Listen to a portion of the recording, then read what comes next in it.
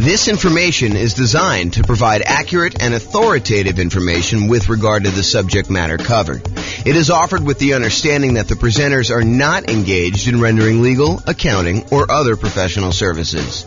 If legal advice or other expert advice is required, the services of a competent professional should be sought.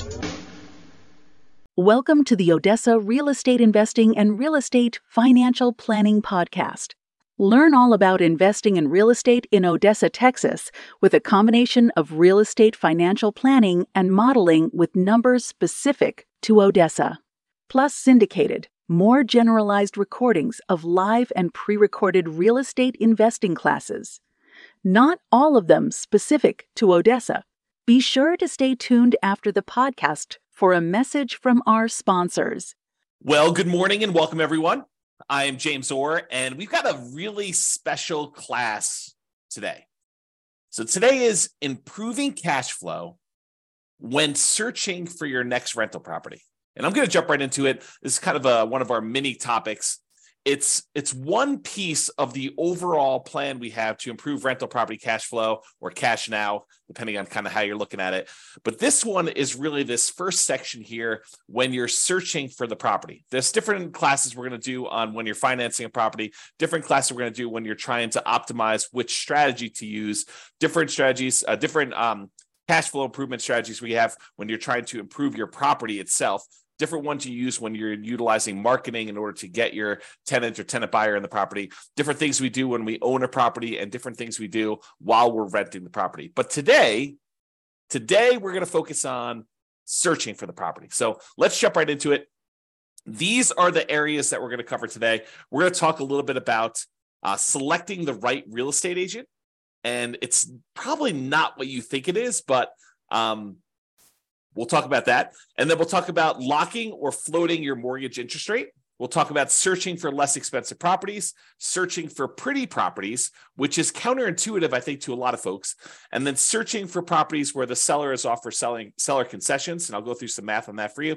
And then we're going to talk about searching for all the different creative financing strategies, like owner financing or wrap financing or subject to or assumable loans or installment land contracts or seller financing. So we're not going to teach an entire class on all those different types of creative financing, but I'm going to mention to you some of the benefits of basically searching out those creative financing strategy. So remember, the focus here is we're thinking about you as buying a rental property in the next 90 days, one that's going to move you toward being financially independent, even though prices may be really high, interest rates may be really high, and rents may be lagging. And so how can we do that to make it more profitable for you, safer, easier, with less risk? So we're going to really look at those things now. So let's talk about agent selection. I think a lot of folks, when I say agent selection, are thinking to themselves, maybe my real estate agent will help me buy the right property. And I think there's a part of that that's true. So you could go find an agent that's going to help you find a property that has a better ratio of rent to price, or a property that's going to have better rent appreciation, which overall is going to give you better cash flow in the long term, or one that's going to be in a part of town that's likely to appreciate a little bit better than another, or one that's going to help you avoid some costs or help you negotiate better and get a better price. I think all of those things are true. But one thing that I do want to focus in on is this idea that in some real estate markets, there are some real estate agents, and it's not everyone, but there are some real estate agents who will voluntarily rebate part of their commission back to you at closing. So imagine for a minute that you're going to go buy a $500,000 property, and the real estate agent is going to be paid by the seller in a lot of cases, but not always, but a lot of cases they're going to be paid, somewhere between 1.5%, 2%, 3%, 3.5%, 4%. It's all negotiated, but in a lot of cases, they're going to get somewhere in that 3%-ish range in order for helping you buy the property. And they're usually paid by the seller's real estate broker via the real estate seller. So if you think about it that way. But in some markets, the real estate agent who is helping you buy is willing to say to you, hey, look, I'm willing to pay you a rebate of my commission that I'm earning on helping you buy the property. So they may go in there and they may earn 3% of a $500,000 property, $15,000. And in exchange, they're going to give you back 1% of the purchase price, or in this case, $5,000 to you at closing. So once you close on the property, they're going to get $15,000. They're going to take part of their $15,000 and give $5,000 back to you. And this is all negotiated, right? Like some real estate agents will offer this up front. It's kind of like their program. Some real estate agents, you can negotiate getting a rebate back of their fee. And so it's just something to think about. So what I want to talk to you about is why this might be in a cash flow improvement. At first, you might think, well, I'm just getting part of my down payment back. Well, sort of, right? And I think that's true. You are getting part of your down payment back, part of the money that you had to come up with in order to buy the deal. But if you think about it in terms of how it improves cash flow, you might think about it this way.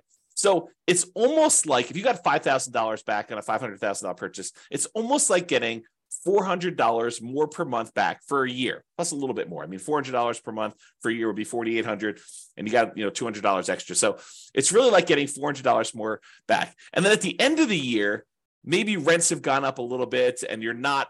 If you were $400 a month negative, then maybe rents go up a little bit, and now you're not quite as negative after that. So you could look at this as offsetting some of your negative cash flow. If you've got negative cash flow on your property, ideally, we're trying to get you to the point where we can improve it all these different ways where you have very little or no negative cash flow or significantly positive cash flow, depending on your market conditions and where you are and what you're putting down and what your strategy is and how you're doing all this stuff, because a lot of it's variable. But ideally, if you were buying a property and let's say hypothetically it had $400 a month negative cash flow, but you're able to get this $5,000 rebate back from your real estate agent, then for the first year, you're kind of break even. And then after that, maybe rents have gone up. Maybe maybe you're renting a $2,000 a month property or a $3,000 a month property, and maybe rents go up by, 5%. I mean, I think that's probably a pretty aggressive growth rate, although we've seen more than that recently. But I think over a long period of time, that 5% per year is pretty aggressive. But if you got 5% on a $2,000 a month property, if I'm not mistaken, that's $100 a month. Now your cash flow is not $400 a month negative; it's only $300. And if you're on a $3,000 property, 5% improvement in cash flow. If I'm doing my math right, is $150. Now you're not negative $400, you're negative $250. So this could help get you over that first year of offsetting some pretty significant negative cash flow. Or if you have positive cash flow, it's a way to improve cash flow for the first year, if you think about it that way. Or a totally different way of looking at this, which I think is the one that most people are not finally attuned to, is you could take that $5,000 and instead of applying it directly to offset any negative cash flow or improving cash flow in that first year, you could say, I'm going to take that $5,000 and I'm going to use it to buy down the interest rate to improve cash flow on the loan I'm getting. Now, you may need the $5,000 upfront to kind of pay this to the lender when you go to closing, but you're getting it right back after you close as a rebate from the real estate agent in this example. So you may put up $5,000, buy down your mortgage interest rate, knowing that after closing, you're going to get $5,000 from your real estate agent, which could help offset the money you had to put up to do that. So how much improved cash flow will buying down the rate for $5,000, how much will that improve cash flow? Let's take a look. So this is a sheet that one of the lenders I've worked with locally here, his name is Matt Weaver with Excel Financial, but he just sends over a sheet showing you kind of what rates are. And this happens to be the rates that he sent over earlier last week. And so I just pulled it up. It happens to be for a $500,000 property for a well-qualified buyer. I believe they're putting 5% down. So this one shows you, I'm not going to go into all the detail. I probably should do a whole class on how to analyze these. In fact, I think it's on the schedule for doing financing. So this one, though, shows you basically how much you had to pay in order to get an improved rate. So this shows you what your interest rate is. So if you decide, hey, look, I want to get the rate from my lender by not putting in any extra money. Like you could go to the lender and say, look, what is my rate today if I don't pay you any extra points or extra fees? And they'll say to you, well, it's somewhere between 6.75 and 6.875 is what the rates were at this particular recording. And they vary all the time. And the amount you pay to buy down these things vary all the time. I should mention that too. But right now, if you take 6.875, you're going to get a small $618 credit at closing from your lender. Okay, so you'll get a credit. If you decide to pay $741, you could get 6.75. But what's interesting is if you choose to pay, a little bit more than, $4,000 and change, basically it's this $3,867 plus this $618, you can go from having a payment of, so whatever that is, $4,000, it's less than the $5,000 you're getting as a rebate. You could go from having a payment of $3,120 to a payment of $3,002.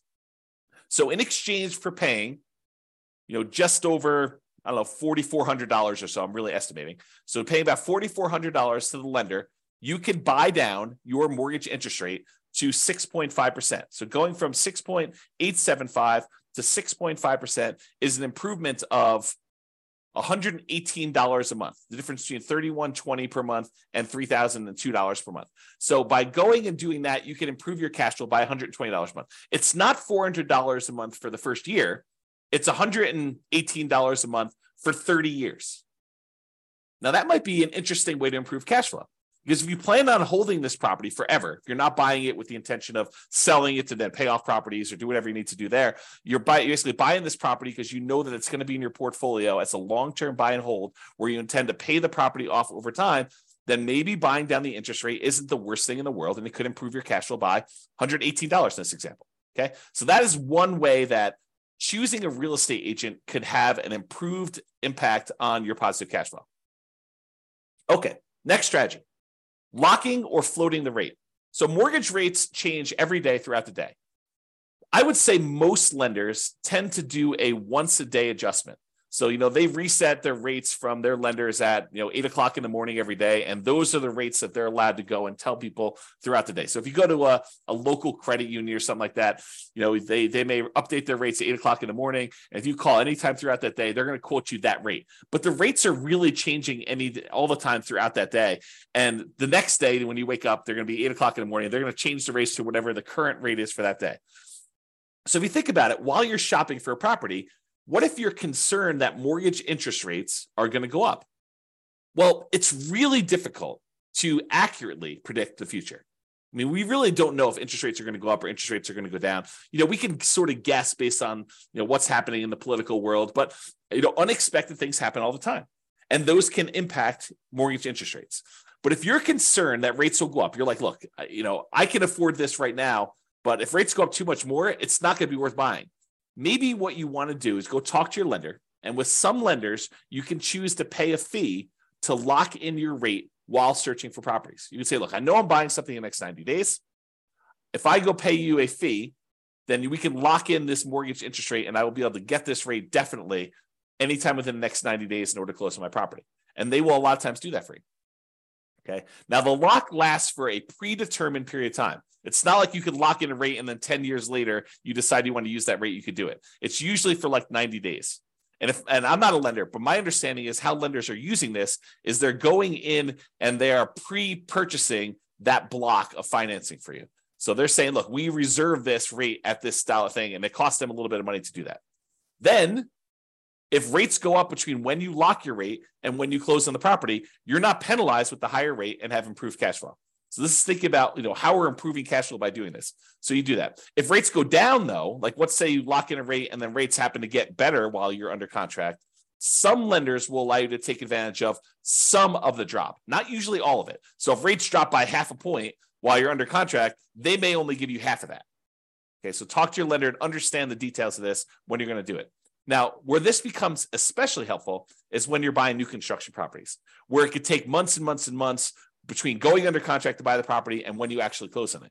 So imagine you go under contract and the builder tells you, okay, this is going to be a 9-month build time. The property will be ready 9 months from now. Well, a lot can happen to interest rates between when you go under contract and you think you know what the monthly payment is going to be, and 9 months later when you're closing on the property and they're delivering it to you, and rates are very, very different between then. So this locking the interest rate can help eliminate some of that interest rate for you.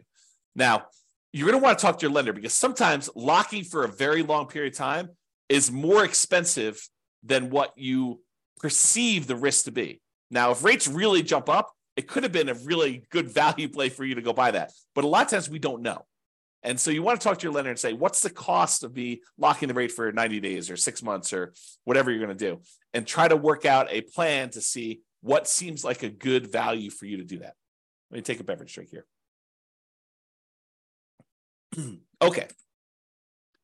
So, and this one seems obvious, right? The strategy of looking for less expensive properties. In theory, you think, hey, searching for and buying a less expensive property often means that the monthly payment and the taxes and the insurance on that property tends to be a little bit lower. So if you're able to get similar rent for a lower priced property, that can improve cash flow. And I agree with that.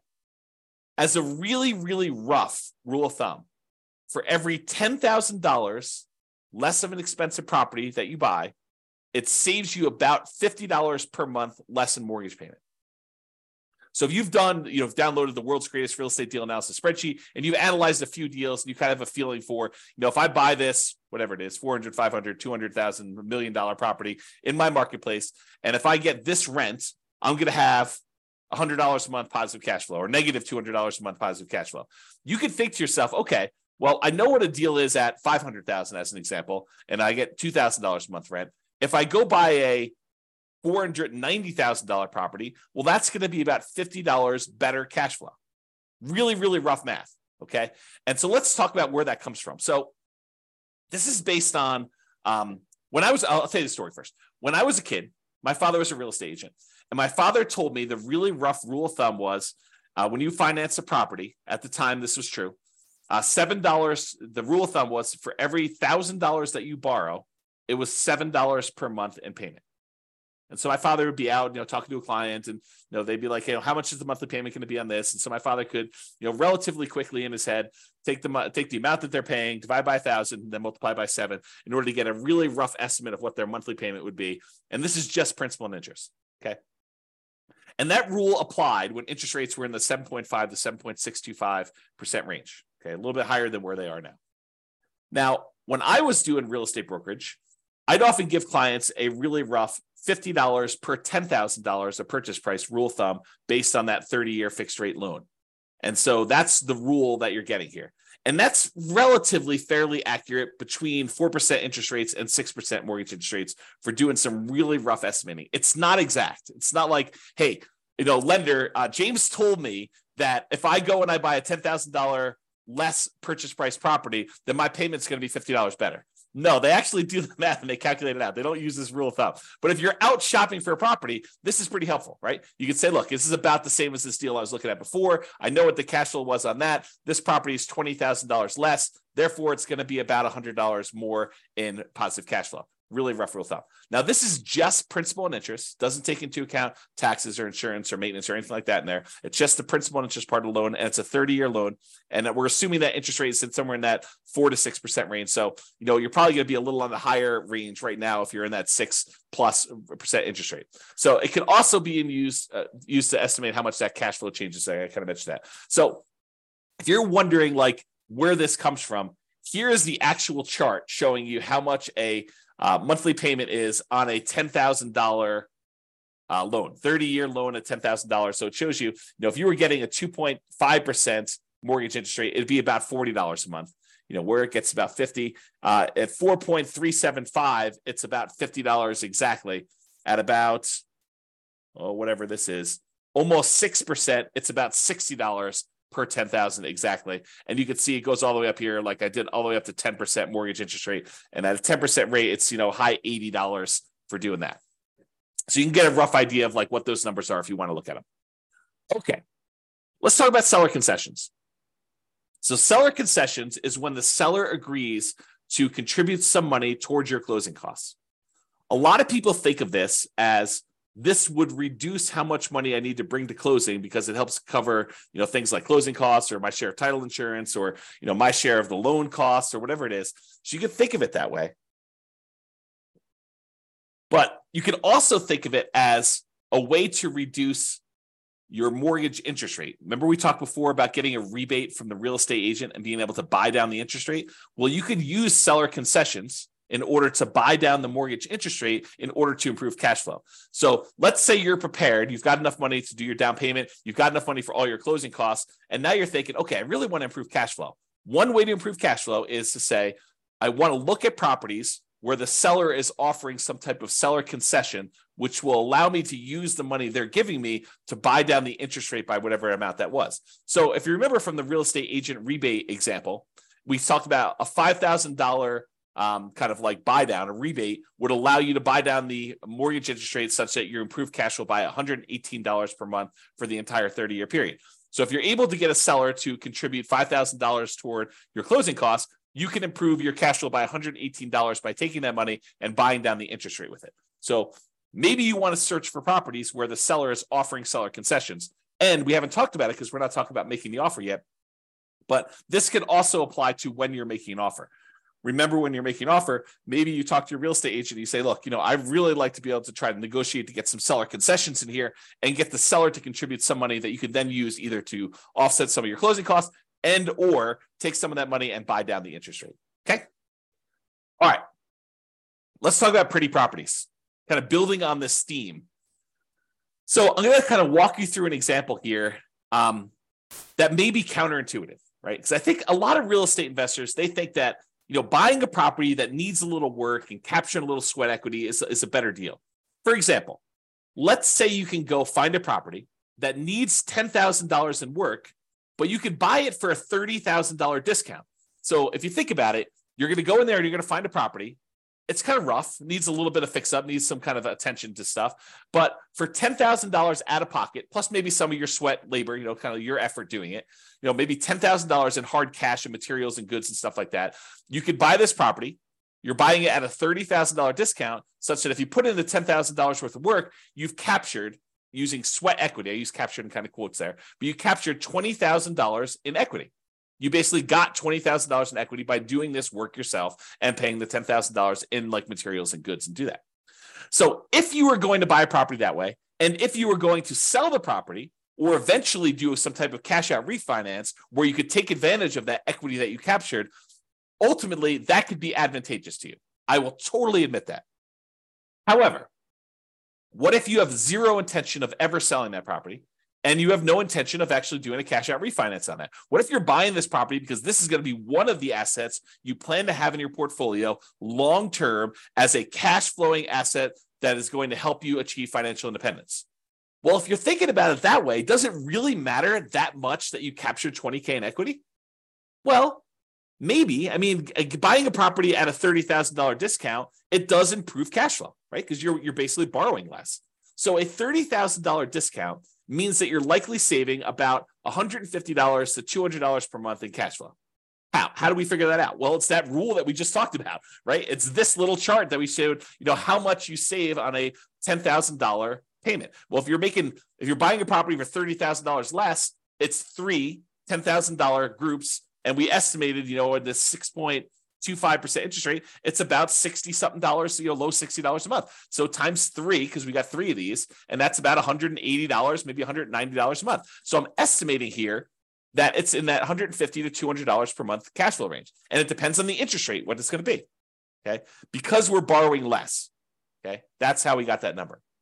But what if instead of doing that, because $150 to $200 a month isn't bad. But what if instead of doing that and finding a property that needs work and having that extra $10,000 that we have to have on the hand in order to do the work and then doing all the labor ourselves and kind of putting in all effort, what if instead of doing all that work, we said, look, I'm just going to find a pretty house that doesn't need any work.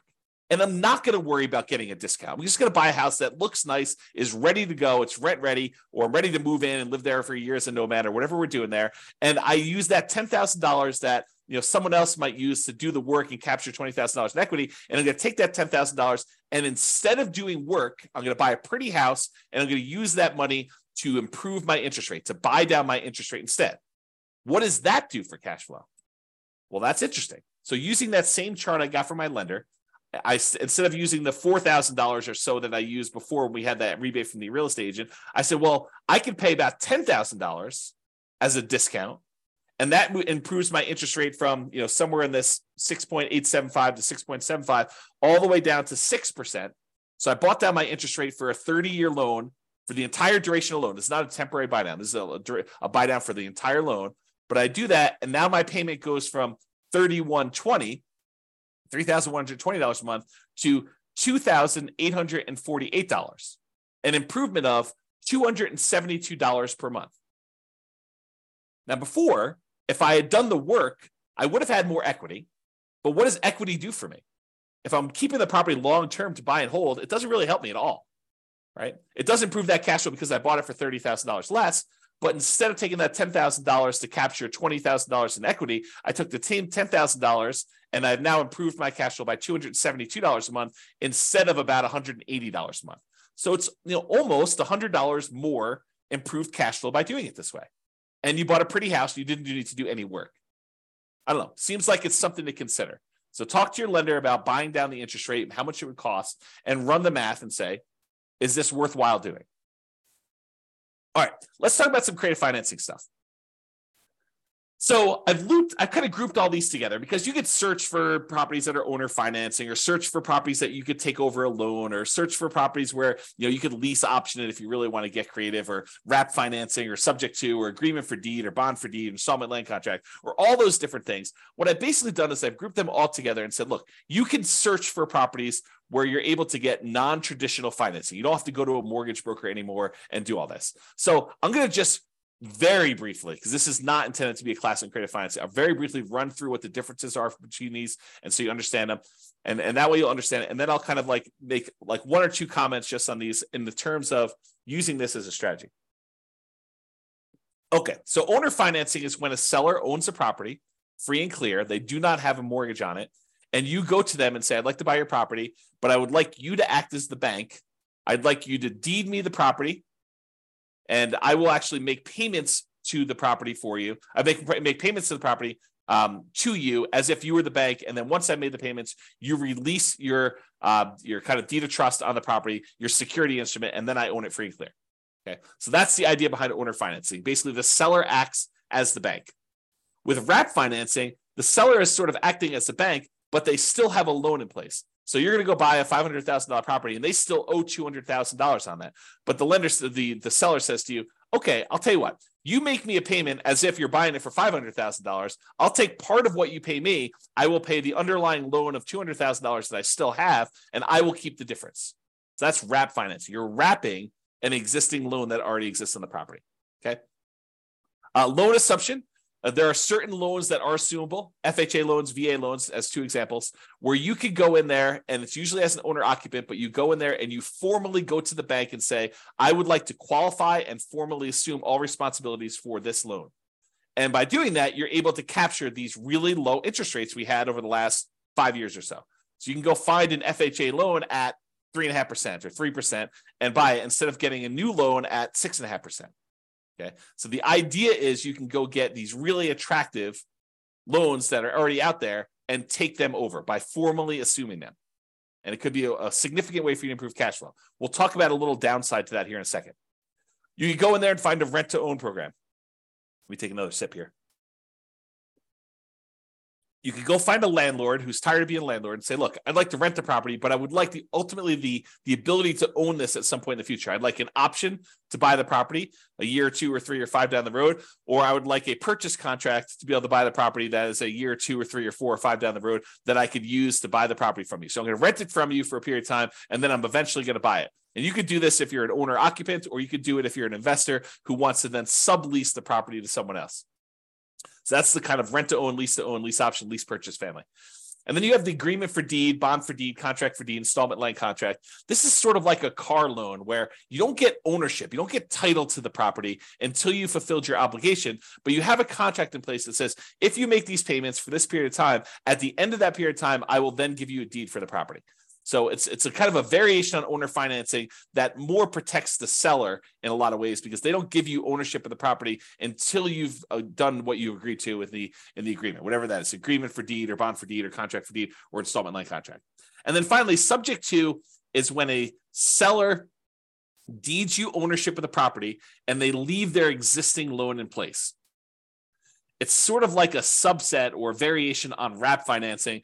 With wrap financing, you're paying the seller. The seller is usually paying the underlying loan on the property, and you're kind of like part of the money goes to the seller, part of the money goes to the underlying loan. A lot of times with subject to, you're basically making an agreement with the seller where the loan is very high loan to value. You know, you're buying a $500,000 property and the loan is for $480,000, and the seller's like, look, I'm going to deed you the property. You just agree that you're going to make payments on this loan that's still in my name, and we're going to leave that loan in place. You're not formally assuming it. You're not going to the lender and saying, I'm applying to formally assume all responsibilities for the loan. You're just saying, look, the seller is deeding you the property. You're now the owner. Deed means ownership. They're deeding you the property. Now you're making payments on the underlying loan to this that the seller has on there. And the loan is staying in the seller's name. Okay, so that's an overview of creative financing. And you can see why these might be more advantageous because, and there are probably exceptions to everything I'm about to say, but they tend to be more flexible in negotiating financing terms. If you go to a traditional mortgage broker and you start haggling with them over getting you a better interest rate, They're probably going to say, no, this is the rate we got. This is it. No, there's no negotiating. But if you go to an owner, they might be much more willing to say, hey, look, interest rates right now are 6.5, but I'm willing to, do financing at 5% or 8%. I mean, it could go either way, right? So you could possibly negotiate improved interest rate and loan terms. Okay. You could say to them, I'd like to pay you interest only for 5 years, and then I'll do an amortization schedule where I'm paying you a little bit more, including principal on the loan. You could do all that stuff with a seller if you're doing creative financing there. And then assumable loans. So you could formally assume a loan with a better interest rate than you could get now. That's really the appeal of it. These loans tend to be assumable for owner occupants only. So you're like, James, I'm an investor. I'm trying to buy this property as investment property. Well, if you're trying to do like the nomad strategy where you're moving into a property, living there for a year and then converting it to rental, or you're house hacking where you want to live in a duplex or a triplex or a fourplex, or maybe a house that has an upstairs, downstairs, and you kind of want to live in the upstairs and you want to rent out there, owner occupants still could work for those situations. You could formally go in and assume a, FHA loan, or a VA loan, because you could use FHA and VA in order to buy duplexes, triplexes, or fourplexes, or single family homes. And you could go in there and buy a property like that and be able to assume a loan like that. Now, you're taking over their current loan balance. So if they bought this property, 5 years ago, and property values were worth $400,000 5 years ago in your marketplace, and now they're worth $500,000, and they paid down a little bit on the loan over the last 5 years, they may only owe, $340,000. But the property's worth $500,000. So the trick is you can formally assume a $340,000 loan, but you still got to come up with that difference between what they're selling to you for, the $500,000 and the $340,000. So you need to come up with a lot more than 3.5% down or 5% down. So you have to formally come up with $160,000 as a down payment in order to be able to assume that loan, which makes this much more difficult to implement. Okay. So maybe you could structure it where you can get the seller to agree to some type of owner financing, but a lot of times the lender will not want you to assume a loan with owner financing with a seller second mortgage in place either. So you want to talk to about that. All right. So those are all the strategies to use when searching for properties. And optimizing cash flow is not something you only focus on after you own the property. A lot of people think, I'll worry about optimizing cash flow after I bought the property. Well, you're eliminating some of your choices and options if you do it that way. There are things you can and maybe even should be thinking about when you're searching for properties to improve your overall cash flow. And better to take a more holistic approach and optimize at all the different various stages rather than just when you're trying to optimize for rent. So that's it. That's all I got. This has been James Orr. I hope you've enjoyed. We will do the other sections, the other kind of like stages for improving cash flow in other mini classes. So stay tuned for those. Bye-bye for now. With home prices up, mortgage interest rates up, and rents up, but not quite enough to counteract the higher prices and interest rates. Cash flow on rental properties in Odessa is harder than ever. Book a call with the Real Estate Financial Planner to apply our proprietary 88 strategies to improve cash flow on your rentals. See the show notes for a link to schedule your call and improve your cash flow today.